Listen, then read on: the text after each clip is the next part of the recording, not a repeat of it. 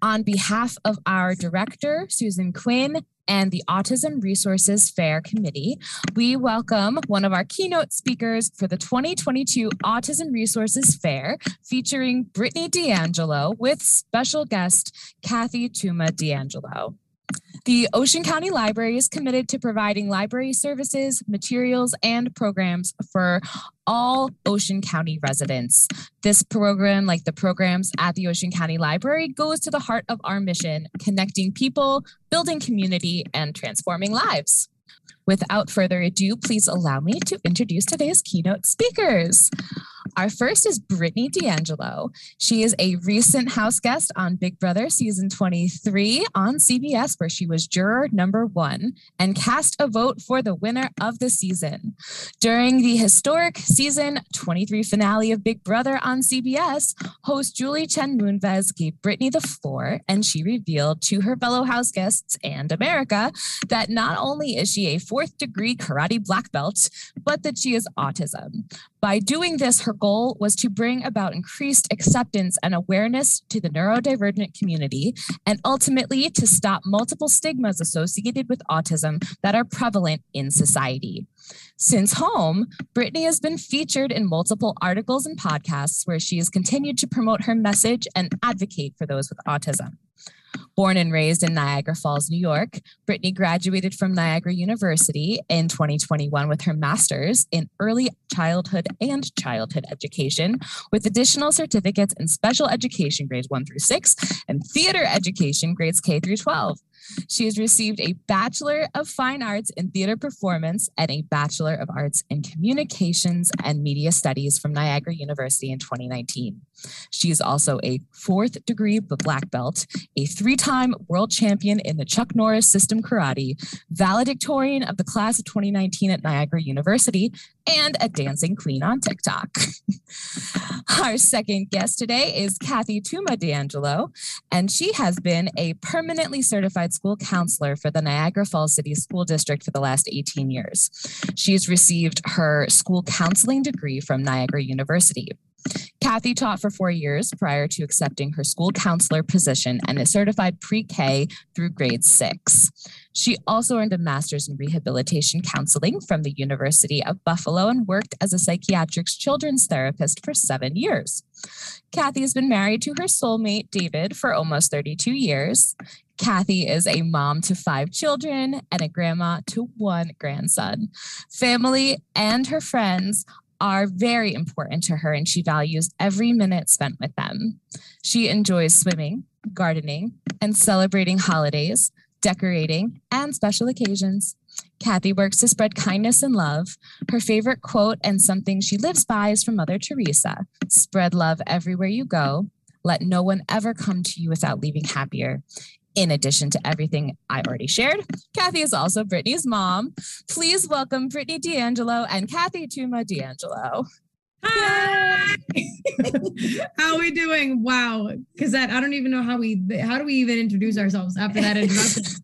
Oh my gosh. Well, just thank you so much for letting us even be here. We can't thank you enough. I seriously feel so honored that you guys chose me as one of the keynote speakers for this year. I honestly still can't believe it. Like, I was really reviewing the paperwork and the outlines today, and I was like, I'm the keynote. Like, that's just, it's so crazy to me, but I'm so excited to have this conversation with you guys about things that are just there. It's so needed for us to have these types of conversations. So I can't wait. And I also can't wait to have this conversation with my number 1 advocate in the world, the woman with which I would not be Brittany without Kathy. I'm so glad that you're here, especially because a lot of my following has had a lot of questions on my early intervention journey. So I'm really, really glad that she's here, only because I was like 2 when all of that happened. So I went through it, but I don't really remember a lot of my early intervention processes and in the advocating process. So obviously that was all Mama D. So we're very excited for this. This is going to be so much fun. And we're twinning. Please share about your shirts. Please. Oh, okay. So we found these on Amazon, but a lot of my fam knows that my nickname is Butterfly. So this says, accept, understand, and love, and it's got the neurodivergent symbol in butterflies. So we loved that because when Brittany was born, the song Butterfly Kisses has just come out. And my husband said, well, first of all, I need to preface it, I guess, with that we lost a little girl. So one of my 5 children God is raising. And so after we had her, Butterfly Kisses came out and he's like, I am going to dance at her wedding with this song. And I'm like, okay, so this is right when she was born. We were like, hi. And then, as she progressed, being that I'm a rehab counselor and a school counselor, I saw signs of autism. I didn't want to, but, they were there, like when she would nurse, she would keep her eyes closed. She'd look up to see if I was there and then close them real tight again. There was no eye contact. There was stimming as she grew up. There was like perseveration over certain things. And she just didn't know we were ever there. We could leave and come back and she wouldn't know. And so anyways, so 22 months in, I'm like, you know what? I have to do something. He's like, you're just worried because of Chelsea. And I'm like, no, I'm not. It's not the same thing. I didn't even get a chance to really raise Chelsea. Like I'm not. And one time he was in the shower and I was like, okay, I'm calling early intervention if you don't stop me. He was in the shower. He didn't stop me. So anyways, I did call. And of course, at 22 months, she was diagnosed with autism. And so like a little bit later, maybe a month or two later, we heard the song in the car and he goes, you know what? He goes, it's okay if she always stays a caterpillar. And I looked at him and I was like, are you kidding? This girl is going to be a vibrant, brilliant colored butterfly. You just wait and see. And he's like, okay. And here we have it. So that's where Butterfly came from. So all along, she's just been nicknamed Butterfly ever since, sometimes Fly, but, mostly Butterfly. So, well, why don't we start with one piece of advice from Mom that you would want to share with parents of young children with autism. You clearly have a background and you were trained to see the signs. What piece of advice would you give to a young, let's say a young parent of a child that they think may have autism? Well, I think that I come to it from a little different perspective because as I stated about my daughter, Chelsea, I walked behind my child's casket. So when I was given this diagnosis, I didn't look at it as, the worst thing in the world. In fact, we had gone to because, as a counselor, I think you need to go to a support group. So we had gone to a support group and, when someone said to the group, it was a newly diagnosed person, they said, I just don't know what to do. This is such a death sentence. And I looked over at my husband and I was like, oh gosh, I said, we have to go. And he goes, can we just wait till it's over? I'm like, no. My hand popped up and I said to the group and I said, I don't want to sit here and judge anybody. I'm not judging. I said, to me, this is not a chance at a death sentence. This is not a death sentence. This is a chance at creating something beautiful. And we get to hug them, squeeze them. We get to mess things up. I mean, I actually liked when she tantrumed because when she tantrumed or had a hard time, that meant that I wasn't allowing another layer to go on her brain. It meant that I was keeping it from the work that we were doing and I was, freeing her brain of these layers of autism. So I didn't mind the tantrum, but I know that some people are really bothered. And I guess my advice is that if, for example, let's say you're on a trip and you're on your way to Paris and all of a sudden you got these hopes, these dreams, these expectations of Paris and you arrive and they say, welcome to Holland. And you're like, what? I didn't sign up for Holland. I was going to Paris. But then you get off the plane and you are like, wow, Holland is beautiful. So embrace the joys, embrace the successes, work through the trials and tribulations, and just do it and love your child because they truly are the greatest gift in every single thing that you do, whether you are crying in the shower, whether you are, having to put your hands together hard while they tantrum. You have to know that every decision that you make, you are making to help them be the best version of them. And there are no mistakes when it comes from love. No mistakes. So just do you and just show love. And I think that if you do that, you can't go wrong. That's just how I feel about it. Nice response, Mom. Oh, that's so lovely. You can see the love emanating from you right now. It is so beautiful. Well, after that talk, thank you. After that talk, when I raised my hand, the next day, the doctors from our children's hospital actually called me and they said, can we have people circle through your program when they're first diagnosed? Because we would love them to be met with your attitude. And I know everybody, I don't know what would have happened maybe if I hadn't lost my daughter. Maybe I would have looked at it differently. But I think that things happen in our life that shape us. You know, we're on this path and then a little something happens and our path might turn a little bit this way or a little this way. And for whatever reason, my path turned the way it did. And I've always looked at it as a blessing, not a curse. And I do think that the way we look at something, glass half full, half empty, it makes such a difference in everything that we do. Absolutely. Absolutely. All right. So while we're on the topic of seeing glass half full, half empty, Brittany, yes, you are an incredibly accomplished individual. Can you tell us a little bit from your perspective about your life growing up and those forces that drove you to accomplish everything that you have at such a young age?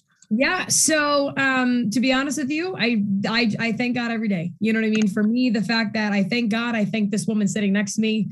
And then I thank God again, you know? So for me, especially growing up and knowing how severe I was diagnosed at 22 months and all of the therapy that I went through and all the therapy that she fought for me to get, sometimes I do forget about the journey that I've gone through in order to get to this point, just because I've been living in this Brittany world for, honestly, I'd say around 7-ish, 8 years at this point, because my Brittany worlds have changed. I've gone through different Brittany world phases in my life.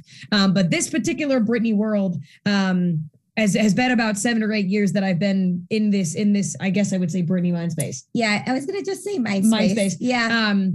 That's what we kind of called them. We called them mind spaces. But no, so I definitely have achieved some things in my life that I never thought were going to be possible.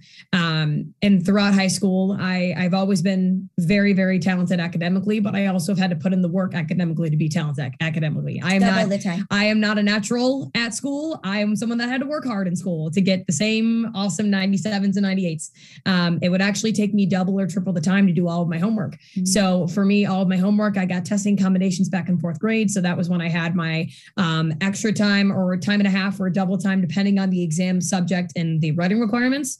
I would get my own room because if I don't talk it out loud, I don't get it. But in high school, I was able to graduate number 7 in the class, which wasn't number 1 or 2, but I'll take number 7. High school was tough. I had like a 97, 7.4, 7.5 GPA, something like that, which I was very, very proud of, saying that I went to a college preparatory high school where it was just all intense, all days. I learned how to do all-nighters in high school. But I actually made a promise to my parents in high school. And I said, look, if you pay for me to go to this private college preparatory school, I will pay my way through college. And I 93% had that come true. Mm-hmm. I got $27,000 off of $29,000 in scholarships, both for academics and community service work. I also got a scholarship from the academic services office where I would be doing all my testing accommodations, because they were like, you have accommodations. And I was like, yeah. And they were like, oh my goodness, you're so insanely impressive. And I was like, well, that's a lot of hard work and dedication that we had to get to in order for that to happen. It's also a village. That's true. And I think that, like she said about her testing accommodations, and I think that it's so important to utilize your village. Yes. And listen. So like one of her teachers said, I really realized in 4th grade, Janelle Bridges, she said, I really notice an intense amount of anxiety when Brittany is doing a test because she tries to whisper out loud to herself. And I know that she gets nervous when people are looking or when they finish a test before her. And she said that I just really think that testing accommodations might be necessary. So we went right back to the drawing table, like look to see what would work for her. But it's also a lot of trial and error. Like we would sit around the kitchen table doing homework every night, and this one would not be quiet. Like she was like, talk. The other 3, they're like, Brittany. And she's like, I can't get it if I don't talk. No. So you know what, like also realizing like I didn't know anything about subvocalization. Like I didn't know it was a thing, but because I listened and then I asked her, looked up things. So that's how you find what works for your child too. Yeah. But no, so then from high school, I ended up going to Niagara University. I did a dual degree in both a Bachelor of Fine Arts in Theater Performance, a Bachelor of Arts in Communications and Media Studies, and then I did a minor in American Sign Language and Deaf Studies. So did all 3 of those things in 4 years. And it wasn't just a double major. It was actually a double degree because I was getting a BFA and a BA. So they wouldn't let me dual major. I had to dual degree. So I had to take 10 extra classes per major, which meant lots of summer courses and 18-hour credit hours, 18 hours of credit every single semester without taking one off. But I ended up graduating Niagara University in 2019 with the top 2 honors that the university gives out. So I ended up getting the Niagara Medal, which is where all the seniors that were in my class in Niagara University voted for who they thought in our class was the best representative of the university. And that was chosen to be me. I was shocked. I was standing there. I wasn't, because she was in like 13 clubs. But she I was interviewed shocked. everybody. Like she knew she was never here. She didn't live on campus, but she literally walked into sleep and left again. It's like 7 a.m. She was always, never saw her. I'll never forget, because that award, the Niagara Medal, was given out 3 days before graduation, and then it's presented to you at graduation as well. And I'll never forget sitting there at our senior banquet, and they were like naming off all the nominees, and my name came up and people were like clapping. And then this one girl's name came up and everyone was like, whoa. And I was like, she won. I was like, absolutely, she won. And then they call out my name and I go, what? I was like, I was so thrown off. I had taken a bite of my chicken pasta and put it in my mouth because I really thought I wasn't winning it. And they were like, Brittany D'Angelo. And I was like, I'm sorry, what? I was so shocked. And so I won that medal. And then I also ended up winning what's called the senior medal, which is valedictorian. So then from that point, the first time in their history. Yes, first time. Never happens. Yeah. First time in the 162-year history of the university for someone to win both. It's never happened. The same before. person. Oh my goodness. That was crazy. And then the year after that, or 8 days after graduation, I went on to tour the country with Missoula Children's Theater. So I actually got to teach a new group of 5 to 18-year-olds a full-length musical in a week. I got to go to a new town every week. My favorite location was absolutely British Columbia, Canada. That was just like looking at a Hallmark movie every single day without paying for it. It was just great. And so that happened until March 2020. And then obviously COVID laid me off because I was in the epicenter of where COVID was in British Columbia, Canada, and Seattle. I was right there. And so came back home, and then May of 2020 happened. And I was like, well, I'm sitting here. I have nothing to do. Might as well start a master's program. So that's when I started my master's degree. And TikTok, actually. Both started at almost the same time. March of 2020 was when I started my TikTok. And then May was when I started my master's. Took the whole year, graduated with that master's degree in 2021. And then Big Brother happened, which is something that I still like pinch myself that I even went on, because it really is such a surreal experience. Like sometimes you really do forget that was your life for 3 months of time. But then it also, like, you remember all the amazing moments in that house, and like, because it became your house. Like people ask me all the time, did you think that you were getting recorded all the time? I forgot the cameras in the house like 95% of the time because I would not care. Obviously, I wore the same set of pajamas for the first 5 hours every morning. I burned them when she got home. Burned them. She did. Yeah. She hated them. But no, so then I did Big Brother, and then coming off the show, the amount of overwhelming love and support that I've gotten has been insane. I've been covered by so many different media outlets. The biggest, I would say, probably this, and then Forbes was absolutely huge. That was an insane story that I was able to do, but I've been able to reach out to so many people now. And now even like the culmination of everything that like ties us in the perfect bow set is that the Summit Center in Buffalo was who did my therapy growing up. They were the only organization that exists in Buffalo for anything like this, but they were the only organization also that believed that I could be anything, you know? And so now I'm running this huge fundraiser for All of Autism Acceptance Month that benefits the Summit Center. And we've already raised over $2,000, which is absolutely insane. And it's only April 9th and we have the whole month to do it. But the fact that I now get to full circle it, and the fact that now my therapist that I had when I was 2, 3, 4, and 5 are on my team on this fundraiser, and the CEO's on board, and like everyone is just on board. But that's Summit though. When you work with Summit, you're family. And so it's like that, like to like tie everything in a perfect bow. Now this is obviously Autism Acceptance Month, and it's just been the greatest blessing ever. That's another thing I think is so important, is that one thing that the Summit stands for is positivity. And I remember one time when she was in kindergarten, and that's something for parents too. They started getting negative with no's, and you can't do this, you can't do this. And she started regressing. And I called the Summit for advice, and they were like, we'll just send a team in. And I was like, what? They're like, we're going to send a team in. So they sent like 4 people into this classroom for a week to kind of rework this classroom so that it could be a supportive environment for her. Oh, Yeah. And that turned that around. And by first grade, she had a full-time aide when she started school, because it was always whenever we went anywhere, one person had Brittany, when the one person had the other three. And it still is like that to this day. I'm kidding. I'm kidding. Honestly, it's crazy now looking at how not independent I was growing up and how I always needed somebody there. But I would now say that like out of our household, I'm now one of the more independent people, which is crazy. Well, you organize everything yourself. I do. I'm a very independent person when it comes to organization, when it comes to like travel. I'm very, very independent, but like, it's crazy now, like seeing that transitional point of like, I couldn't do anything on my own. And now I do so many things on my own. And it's one of the biggest switches. And like, I used to not be able to take change, and change was like you ain't changing nothing in my book. And now I can handle change, and I actually embrace change when it comes. If it does, I still have trouble with it. I was going to say. Oh, no. I'm not perfect. I just mean that now I can handle change. Yeah. I'm not perfect with it by any means. Well, you deal with it. Exactly. Yeah. I used to not deal with it at all. It used to be not a decision. But now I deal with it. Yeah. Our family with her growing up was very regimented. You know, the things that we did, the schedules that we kept, how much we had to sing everything. Like we were like the Von Trapps of the D'Angelo family. You know, it was just like we sang everything. We did. And, side effect is all our kids like music. So, I mean, that's a good thing. But, you do what you have to do to make it work. And, one of the things I did was I traveled with a helper. If I didn't want to give up our life totally, we did have to make a lot of accommodations, especially when she was in 40 hours of therapy a week. It was literally 7 to noon. And then she had a break from 12 to 3 and then 3 to 6 days a week. So, I mean, like we made, sacrifices because it was worth it. It was my only goal. In fact, someone just reminded me, one of the workers, she said to me, she goes, "Do you remember when I called and said that I was really sick and I didn't think I could come today or tomorrow?"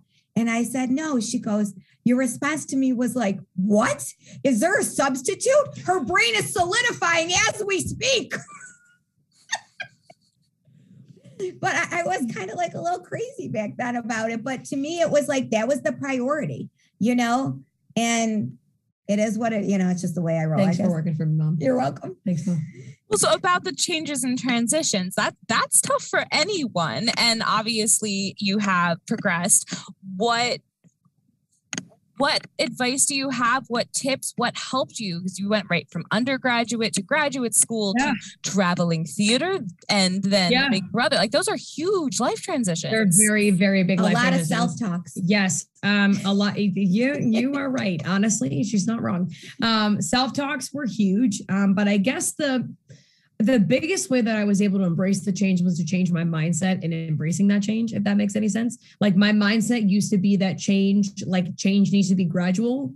But then I've come to the realization, especially going through COVID, right? Where nothing's guaranteed anymore in life, and we just had this global pandemic where millions of lives were taken from us, unfortunately. And now my mindset is more of like, why not? Like I have a way more open mindset. It's more of like, let me embrace the change as opposed to hurt it. Change can be really cool. Changes in life can be really, really cool. But also I think the way that I was able to handle it amazingly was because of the village that I have and because of my mom and because of the people that I was able to talk everything through with. I was never alone in making any decision. And we always talk through all the pros and cons of every decision. I find that to be very, very important. If I can't evaluate something, I'm very analytical. And I find that a pros and cons list for me is an analytical way of figuring things out. But if I can't weigh it out, then that change becomes a lot harder. But I think just having a mindset of different things are going to happen and just embracing what's going to happen as opposed to trying to block it, I guess is the best way that I can put. I think that that's the way you embrace change the best. Is if you welcome it when it comes. Like, obviously, I was so afraid that going away from Missoula Children's Theater was the first time that I was not going to be home ever. Like, I've always lived at home. And then for this tour, obviously, I was across the country. And that was a huge decision of like, could I handle living on my own with one tour partner that was going to be it? And like, could I realistically handle that? And that was a conversation we had. We talked about different strategies that I would do. And then I took the contract and I went. And it was an amazing experience. We were always there. And like exactly. We talk every day. Like that was, I think, the biggest thing. Like when she was in Missoula, she'd be like, I'm in the truck to go work out. Okay. Oh, I'm done with working out. Oh, good. Okay. Now I'm going to do this. Oh, good. So I feel like I was there. So, you know, I think the biggest one was going on Big Brother because I'll tell you right now, she didn't get all these text messages I sent her, but it was like, I texted her, like, I can't tell you I'm texting because I said to her, I don't know who needs who more. I don't know if I need you needing me or if I need, you know, if I just need you. It's like a big conundrum in me because I was like, whew, that was a tough one, you know, but I said, yes, I would encourage because that's her dream. And you know what? I think it's so important to, you know, foster dreams, and everybody needs a dream and hope. So, but that was even for Big Brother, especially that one was a huge decision because obviously that would be the first time that I would not have her at all, or anyone that was like in my trusted village. I couldn't have access to them. So, I mean, there were multiple talks that I had with the psychologist, production of like, what strategies would I use to survive in the house? What, like not even survive in the house, but just like, how would I use the strategies that I've learned in my everyday life and how would I translate them to the house?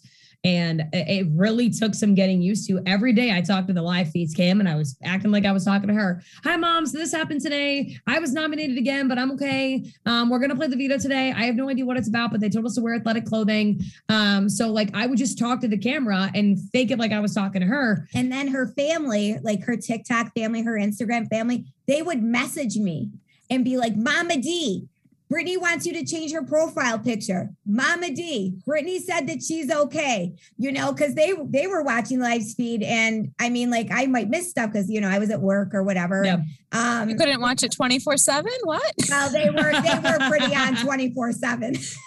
I would be in the pool floating around and there she would be in my hand watching the live feeds. And, you know, like I wouldn't always see her, but I'd hear her. Wow. Thanks, Mom. You're welcome. But texting also was an amazing thing. Once, like with high school, and texting became an amazing way for us to communicate. If Brittany had like a question or if something didn't make sense or, you know, she was like, I don't know about this or why did they do that? Texting back and forth with us. People never knew that she was having an issue with it, but I could still work through like supports with her about different things because, you know, seeing things black and white is challenging because life is mostly gray. So I think that that's something, and I think anybody who is on the spectrum needs to trust their trusted adult because we can see gray where they might not, and they really have to trust that, you know, our perception might be different than theirs. Not that it makes theirs wrong because perception is perception, but we can see it differently. So even at dinner growing up, we did something called Roses and Thorns, and we would share a positive of the day, a negative of the day, and then we would look to see how that thorn could be turned into something positive.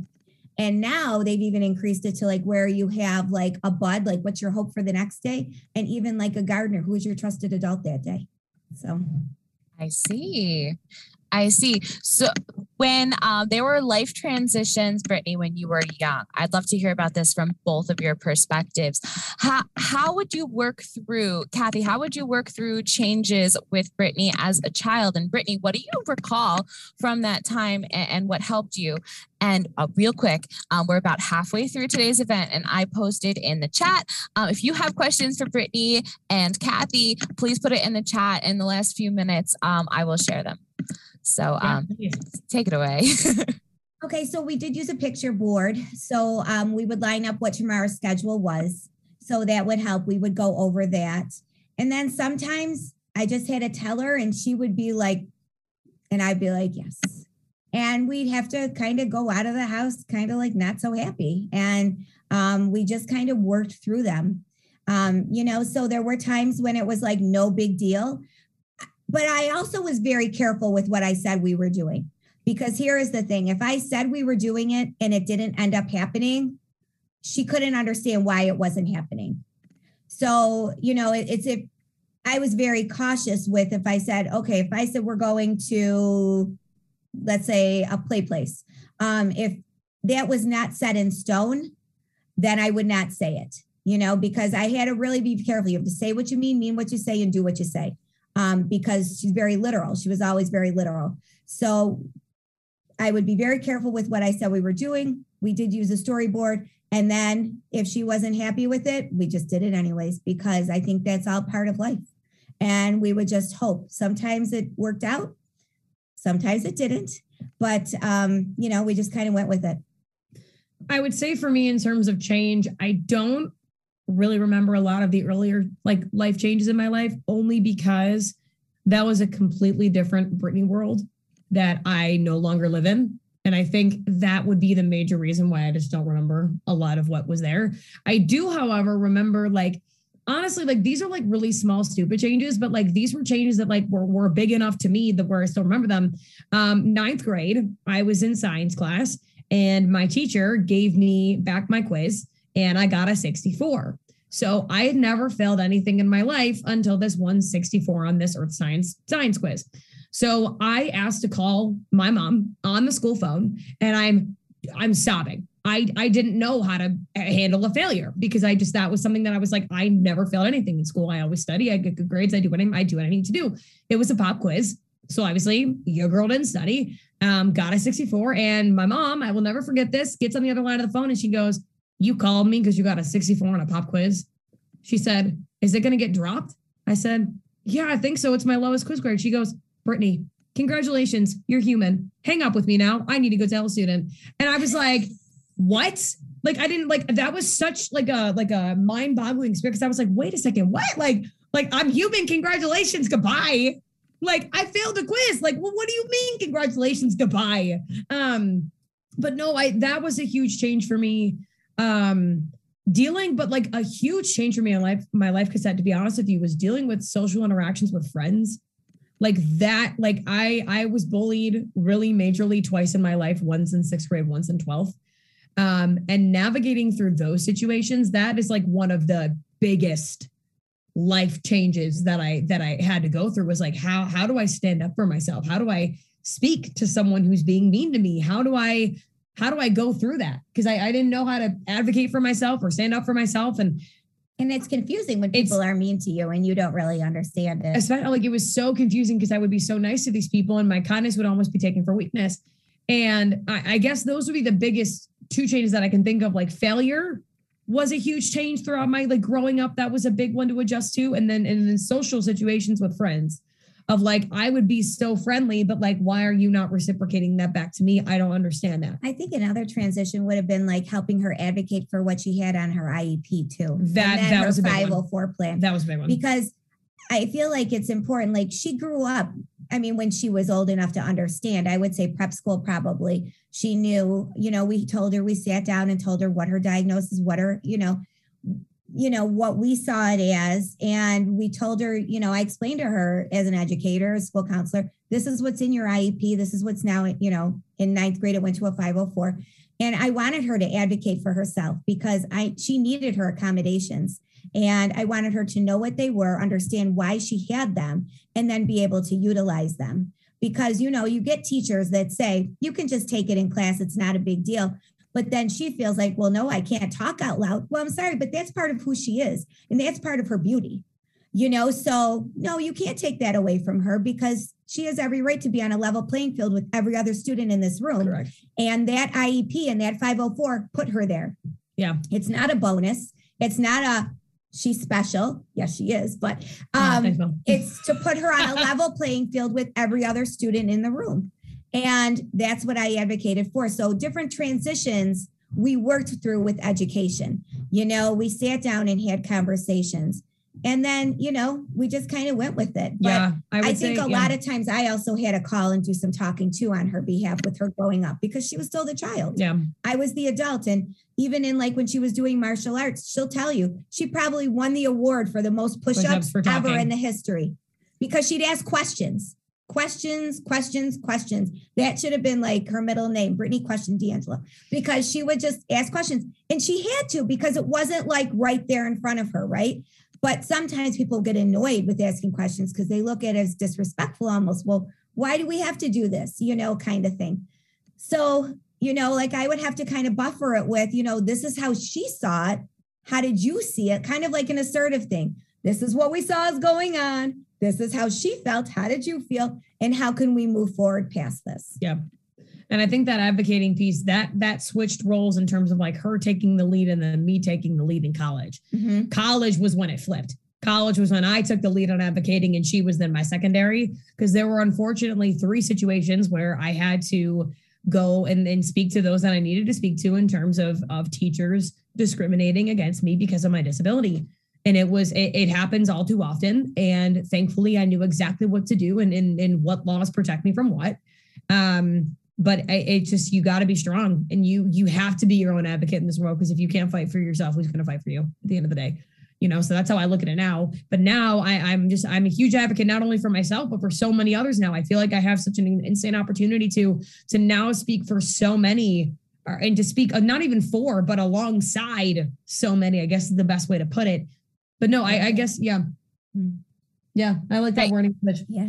Yeah. You're the voice alongside many others. Yes, that's wonderful.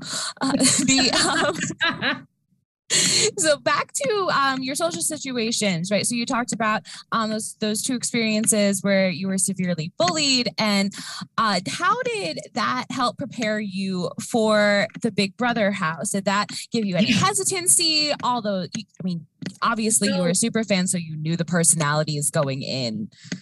No, for me, I guess, especially bullying experiences, one thing that they give you, along with the fact of just they bring you closer to your village than ever. They allow you to grow as a person because they allow you to experience what you will no longer accept from people. Because I love people, I'm an extrovert, but there are just some things that I will not put up with anymore. And that is okay because I shouldn't have to. But I guess the biggest thing that it prepared me for Big Brother is thick skin. I have some severely thick skin now. And the fact of, I really don't deal with a lot. And if I used to be very non-confrontational in terms of like an issue would happen and I would just kind of step back and wait for it to kind of resolve itself. But now I'm more of the person like, excuse me, what did you just say? I will be the one to kind of assert it and be like, no, we're going to nip that in the bud right now. We're going to move on. Because at this point, I have come to a point in my life, Cassette, where I can't waste my energy on people who want to bring me down. So they need to go. So anyone that's trying to foster negativity or bring negativity anywhere near me, obviously does not care about me. They don't want the best for me, and they obviously don't know me either. So therefore, they don't deserve any of my energy, and they can go. That philosophy for me also stayed at the Big Brother house. That was the same thing, and I will use it in terms of I'm a very close friend of this person, but in the house that was Kylan for me. Kylan was the person who, after I was backdoored on the block by him, that was when all the threats started coming, the disrespect. And there was a point in that week where I was like, you know what, Kylan, the conversations are over. I'm going to let you play your game. I'm pretty sure I'm going home, but you're not going to treat me like this. So we're going to end this conversation right now. And then I walked out of the door and that was it for the week. After the day before I left, I was like, look, good luck in the rest of the game. I'm almost positive I'm going home, but I'm just not going to let you treat me in a way that's disrespectful. So I'm going to leave myself out of this for my mental health sake. And that's what happened. And Kylan and I have been able to talk about the situation and everything that happened in the house. And now, knowing what he did wrong and being able to apologize for those things, we are very close friends now because he's very different outside of a game experience than he is. Like, even my mom and I have sat down and had conversations with him because he actually was just recently, him and his mom, because he was recently diagnosed with autism 2 months ago. So that was a very new conversation for him. And so he called me 10 days after his diagnosis. He confided in me about that. And to be honest with you, since then, we've actually grown a lot closer in talking about our shared experiences and things like that. But it just goes like, I guess that's the biggest thing that prepared me was that thick skin and knowing what I deserve as a person and knowing what I accept, because I know how I thrive and I know how I don't. And they're very, very different. So I need to be surrounded with people who allow me to thrive. And that for me was like Azah, that was Derek, that was Tiff, that was Claire, that was my core. Like my core people allowed me to thrive in that house, and that's who I stuck with. I guess. And it sounds like you found your support system that outside of the house is your family and your close friends, and you made that support system for yourself in that house independently, with that group. Yes, Kathy. I was going to say, even I thought with Azah and Derek, I was like, whew, you know what I mean? Like as a mom, because it's a journey. And I just thought to myself, okay, she has them. Even the week that she was going home and Derek was on the block with her, I knew Derek wasn't going home because obviously I could see the bigger picture of the cookout and everything. But I was like, look at him. He's like telling her things that I would tell her. Like, isn't it so great though that we got to play this? No matter who goes, you're going to the jury house, like this is still a dream come true. We're shipping you off to jury. So I just thought to myself, and then Azah, she just knows how much I love her. She already came and stayed with us for a bit. She's coming back. And she just was such an amazing friend to Brittany. And I just think to myself, like, Brittany surrounded herself by people who accepted her for her.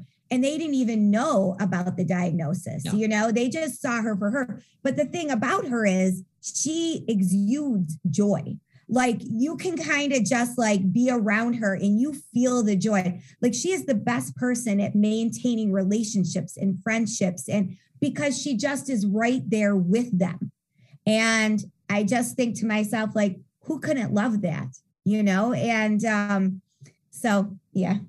No, I'm pretty proud. And it's amazing too now, because like Derek and Azah, especially, I would probably say Derek, Azah, and Christian are the three that have now translated from being like BB family to now like they are in my core.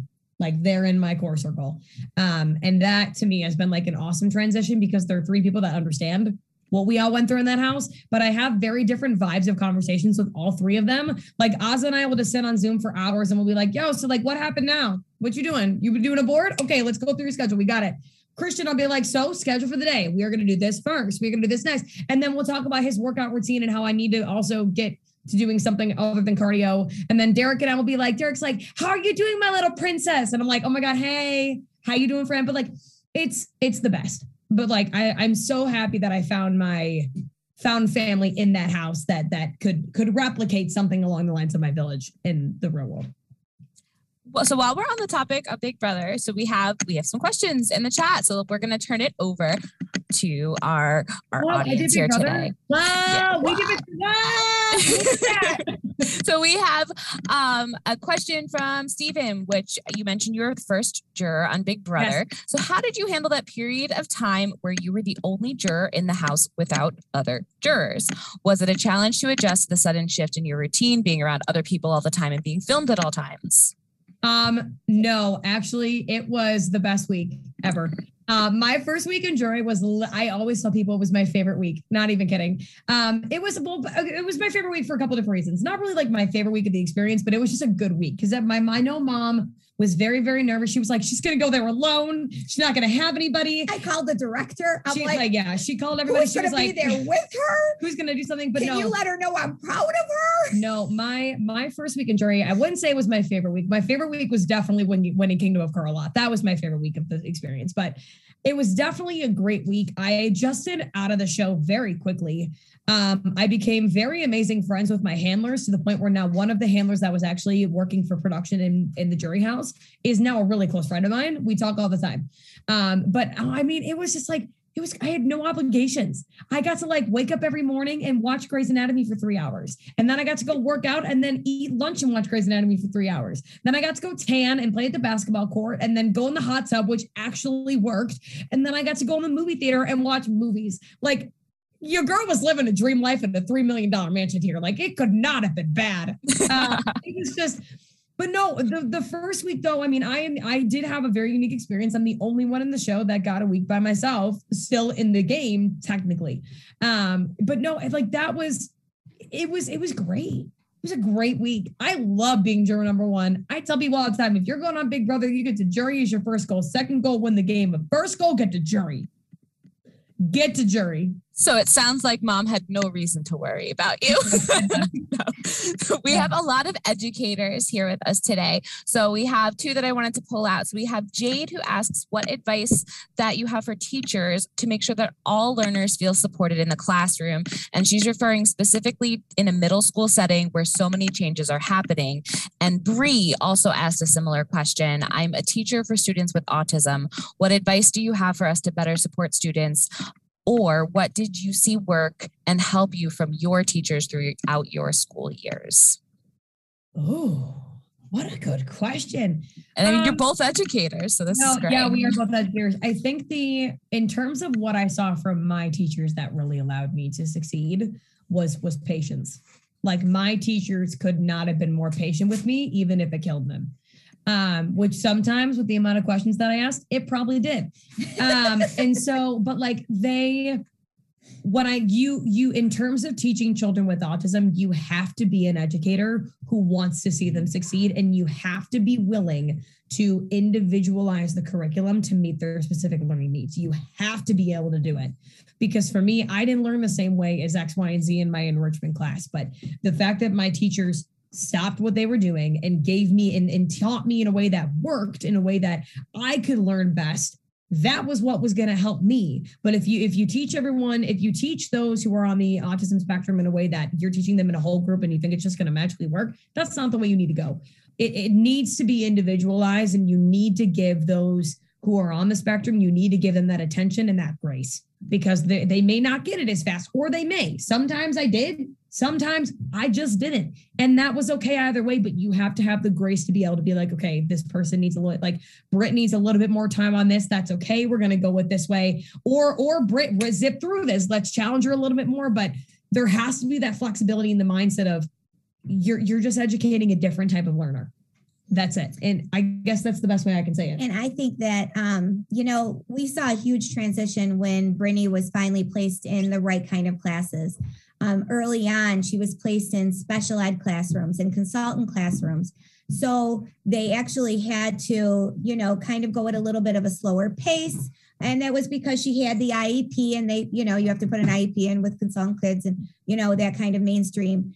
But it got to the point where she would pick up things faster than others. And the next thing I know, I'd be like, how was your day today? She goes, I cut so many straws. I was like, what?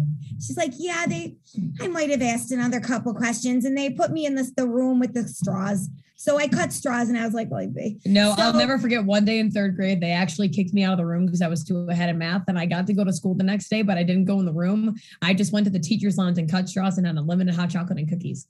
Yeah. And that's what I want for my child. That is a thing that happened in third grade for me. So the following year, she went into the enrichment program.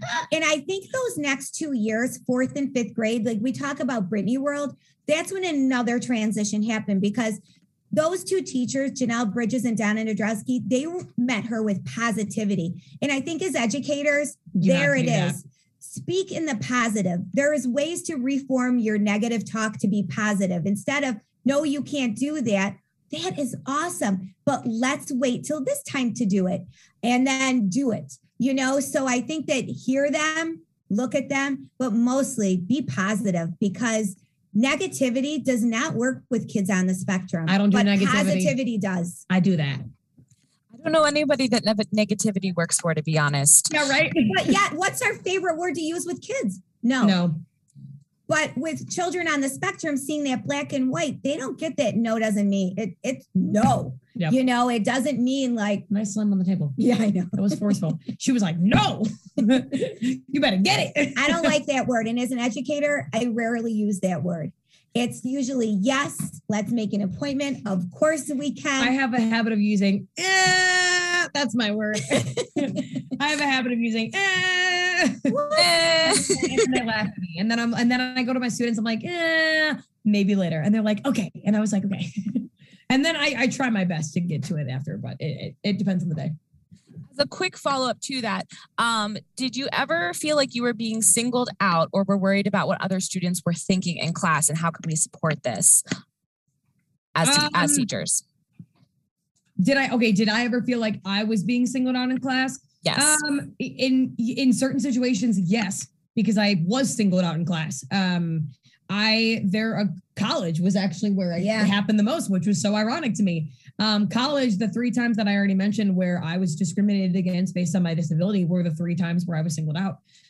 During grade school, I don't remember, not many in terms of like singled out in class of like, oh, Brittany needs to do this and everybody else do this. College was really where it happened in terms of like teachers trying to make things fair. So they would single me out in order to make it a fair playing field, because singling one student makes it fair. Doesn't really make sense. Well, because I know there was this one teacher in college that actually Brittany was going into the other room to do her accommodation so she could sub-vocalize. Okay, it's not like she was doing anything special. She just went to the next room so she could talk out loud her accommodation so she can actually produce. Yes. And the teacher then proceeded to tell the class. Oh, literally had me, no, it wasn't even tell the class. It was had me stand up at the desk.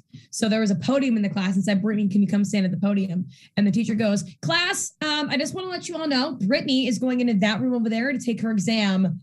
She's going in that room. She's going to take her exam. She'll be back with us for the lesson. Like, just let you know, Brittany's going to leave. Brittany, you can now go take your test. And I was like, my jaw hit the floor, Cassette. And I walk over to the other room and I'm crying as I'm writing this exam. And obviously I know what I'm talking about, but then so I get time and a half for all exams. I still got that in college. And after the class was done with the exam, I still had 45 minutes left on the clock because your girl was taking her time to make sure I wrote it. Plus you were so upset at first. I was so upset. So it took me 20 minutes to recuperate that I'm going through this test. And I know I have like another 40, 30-ish minutes left. And he's like, Brittany, like, are you almost done? Can you like hurry up? Because we want to get to the lesson. And I'm like, Professor, I have another 45 minutes left. And he goes, you know, like you can just hurry it up though. Like you can just go, you can just keep going. And I was like, what? Like, this is why I get testing accommodations. And so after I turned in my test, I walked out the room. That was when I called her. We got her on the phone after the class ended, and he goes, well, I thought I was being fair to everyone. And my mom goes, except for Brittany. Yeah. Except for Brittany. And then I ended up being pulled out of his class by Disability Services because Disability Services even talked to him. He did not understand what he had done wrong. So I was pulled out of the class and it was an independent study for the rest of the semester. But I think too, like, thinking about grade school, prep school, and then high school, I think that teachers just were like, they did things like quietly, like, okay, it's time for you to go. Yes, it was like quiet indication. It wasn't like, avert. And the kids just knew her too. Yeah. So it's not like they knew she had a diagnosis, but they knew she was Brittany, Like I would go, like every single time in high school, I would go get a test because I would take it in the Academic Success Center was what it was called. I would go into the class, I'd grab my test and be like, peace out, peeps. And then I walk out and everybody was like, bye, Britt. Like everybody knew. It wasn't anything that I had to hide because I was like, I just want to do well. So peace. But it was more of like quiet indications. But I think also something that really helped was that every year before school started, we all had a sit down meeting, like us, the principal of any, like us, the dean or principal, whatever college or high school we were at. And all of my teachers would sit down and she would go over everything that I needed. The counselors would reiterate it. And we went all the game plan going in of like, okay, this is how you respond to her. This is how she works. These are the pros and cons of what we can do. Like and positive. This is what works best. This is what doesn't work. And I would also tell her story. Yeah. Because I think that until they knew who was sitting in front of them, like her story is her story. It's her journey. It's her path. So I felt like just a student coming into a room when you have like in prep school, you have like 150 kids. Who is she? She's going to be the one asking you the questions. Trust me when I tell you. But that's not as annoying if they have the story of how far she's come. Yeah. To know that she didn't speak till she was almost 4, that she didn't even know we were in the room, that it was all of these things that made her who she is. So guess what? Like you are the one that's lucky to have my daughter in your class. So that's what I went in with. Like, I'm trusting you with her. And if there is something, I will be there in a heartbeat. So you just need to pick up the phone and call me because she's my priority. I want your classroom to work well, but this one is my priority. Are you getting me? And they would be like, yep, we got you. Like even in college that continued though, but it was nice to have that base work of like, okay, like this is how everything would work. I mean, professors would ask me questions openly and be like, I would have conversations with my teachers, professors. What do you need from me? And I would spell it out to them. I need this. I need your notes. I need your notes ahead of time. I need to type for all your exams. I need this. I need that. But I would also at that point, I was the advocate. Yes. Yep. And we did do a letter. And so in college, we didn't meet with them, but we sent out a preface to all her. We met with Disability Services though. Yeah. With disability. Yeah. We met with Disability Services. But they would send out a letter saying that Brittany works with them and they would CC us. And then we would send out her story. So that, again, they had a piece of who she was in her history. Mm-hmm. So we only have a few more minutes with you, but we did have one question in the chat. I know, it's so sad. But we had an anonymous question in here that asked, how long were you nonverbal, and can you and Mama D discuss the progression to being verbal? You said Brittany was 4, Kathy. 3.5. She was like 3.5. Her first word was in late October, early November. And she finished a song. It was the cleanup song. So she said her first word, done. Which was share. Okay. And then probably. That was my first word. Okay. Oh, okay. I was like, I thought you were saying that wasn't my first word. I was like, wait a second. Actually, Dad was, but. It was not. So, and then. I'm sorry. Not the Papa D's over there. Not the Papa D's over there listening to this entire thing. Papa D. I would say a couple months later, I remember walking in the house, and she walked over to the door and she looked up at me and she goes, "Mama home." And I was like, "What?" Yes, I am home. And I think that's how it just went. And once it started, it kept going to the point now where people are like, wow, she made up for last time, didn't she? I'm like, I always tell people, I always say, I didn't talk until I was 3.5, but I've made up for it since then, but I'm ching. That's what I always say. But that's what ended up happening. But then again, that was still Summit working with us. Like Summit, and why they were so wonderful was it wasn't their agenda. It was our agenda. Yep. And I remember one time, whoops, are we done? Nope, we're good. We're good. Okay. Keep going. I remember one time they even said to us, they were like, what is something that you really like want in your next set of goals? And I was like, I would love her to be able to open Christmas presents with us, because normally on Christmas, she would just kind of be there. I love this story. And I was like, oh, so they were like, love that goal. So they taught her a script, as they would for many things. And so the script was like, she would open it and they would be like, oh, just what I always wanted. And that was so perfect for like the first 2 gifts.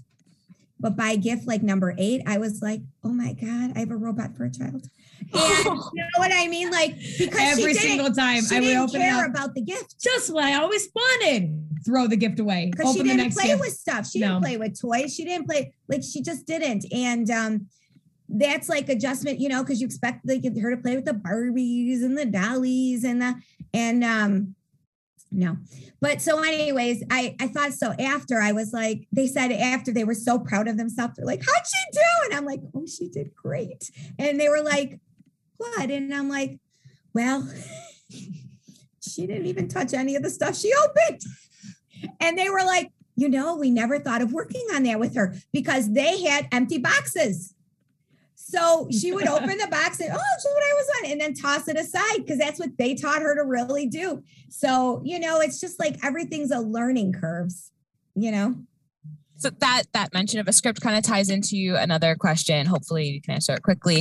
From Jade, do you have interest in performing in musical theater or just teaching theater? And I kind of want to know if these scripts that you learned as a child kind of led you to this theatrical interest. Yeah, so music has always been a huge part of my life. When I was non-receptive to most things, music was the one thing that connected with me. I am a professional actress, so I do act. I will hopefully, like I hopefully, because of Big Brother and everything and traveling a lot, it's been hard to like audition for things, but I do have that BFA in theater performance. I do love musical theater. I've performed in so many musicals at this point, at this count. But I love doing them so much. So hopefully I'll be able to audition for some more shows coming up. Once everything kind of like dies down a little bit more, and my traveling schedule kind of dies down a little bit more, but but also I love the traveling. To answer Steven's question, favorite role, Judy in White Christmas was a fabulous role. Gloria in Damn Yankees was wonderful. And then I would say I was Chiffon in Little Shop of Horrors. That one probably is my favorite. That one was so much fun. That was actually my first singing role in college that I got in the conservatory program, which was amazing. I did not think I was getting it because literally the semester before we were going for Chicago. And I was in the role for Velma. I was in the running for Velma until I opened my mouth. And my vocal director goes, you know, Brittany, you really had us, but then I know your vocal health's not there. So then all that year I worked on my vocal health. It was a really big issue during my conservatory program where I would lose my voice very frequently. But then senior year came and my voice was in a much better state. And so from that point on, I was able to get that role and secure another singing role that next semester with Margot in Legally Blonde. So always fun. Like I played I get the lovely ingenue supporting roles, which is like exactly where I love to live. I love to live in the supporting role ensemble world. It's my fave.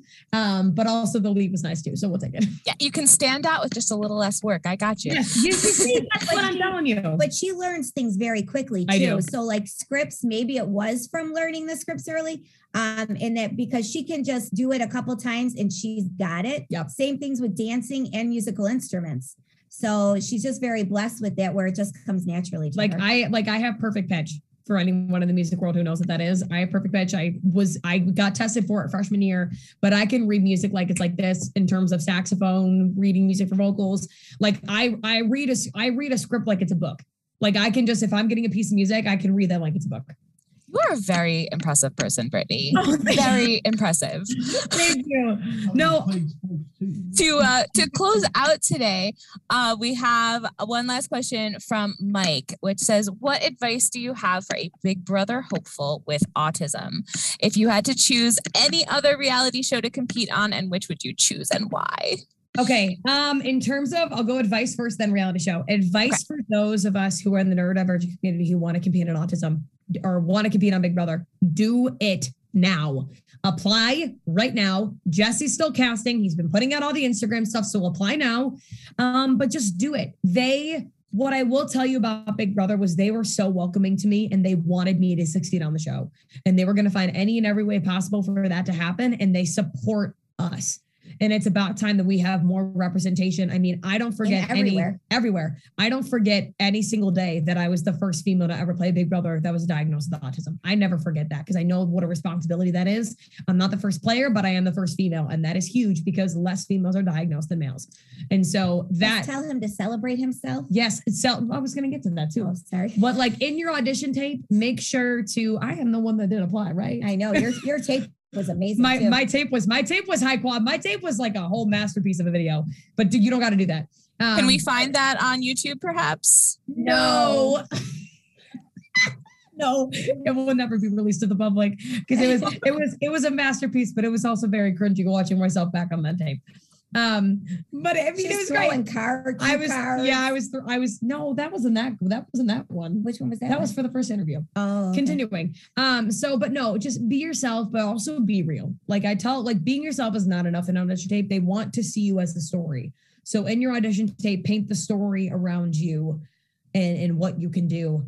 In terms of my reality show of choice that I would go on, if Big Brother ever asked me to go back, I would go. But I'd have to say Survivor would be the one that I would— Survivor or The Challenge would be the two that I would really want to do, only because Survivor I've been watching since I was 5, and The Challenge, I think in terms of my martial arts background and how much I work out on a day-to-day basis, those would be the two shows that I think would be equipped for my skill set. So I think that I would go on either one.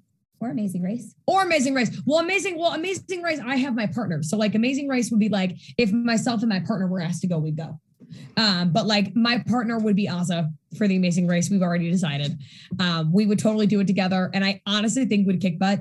But if I had to pick somebody in my family to do the Amazing Race with, it'd be Anna, my sister, because she's almost fluent in Spanish. So I can use that to my advantage.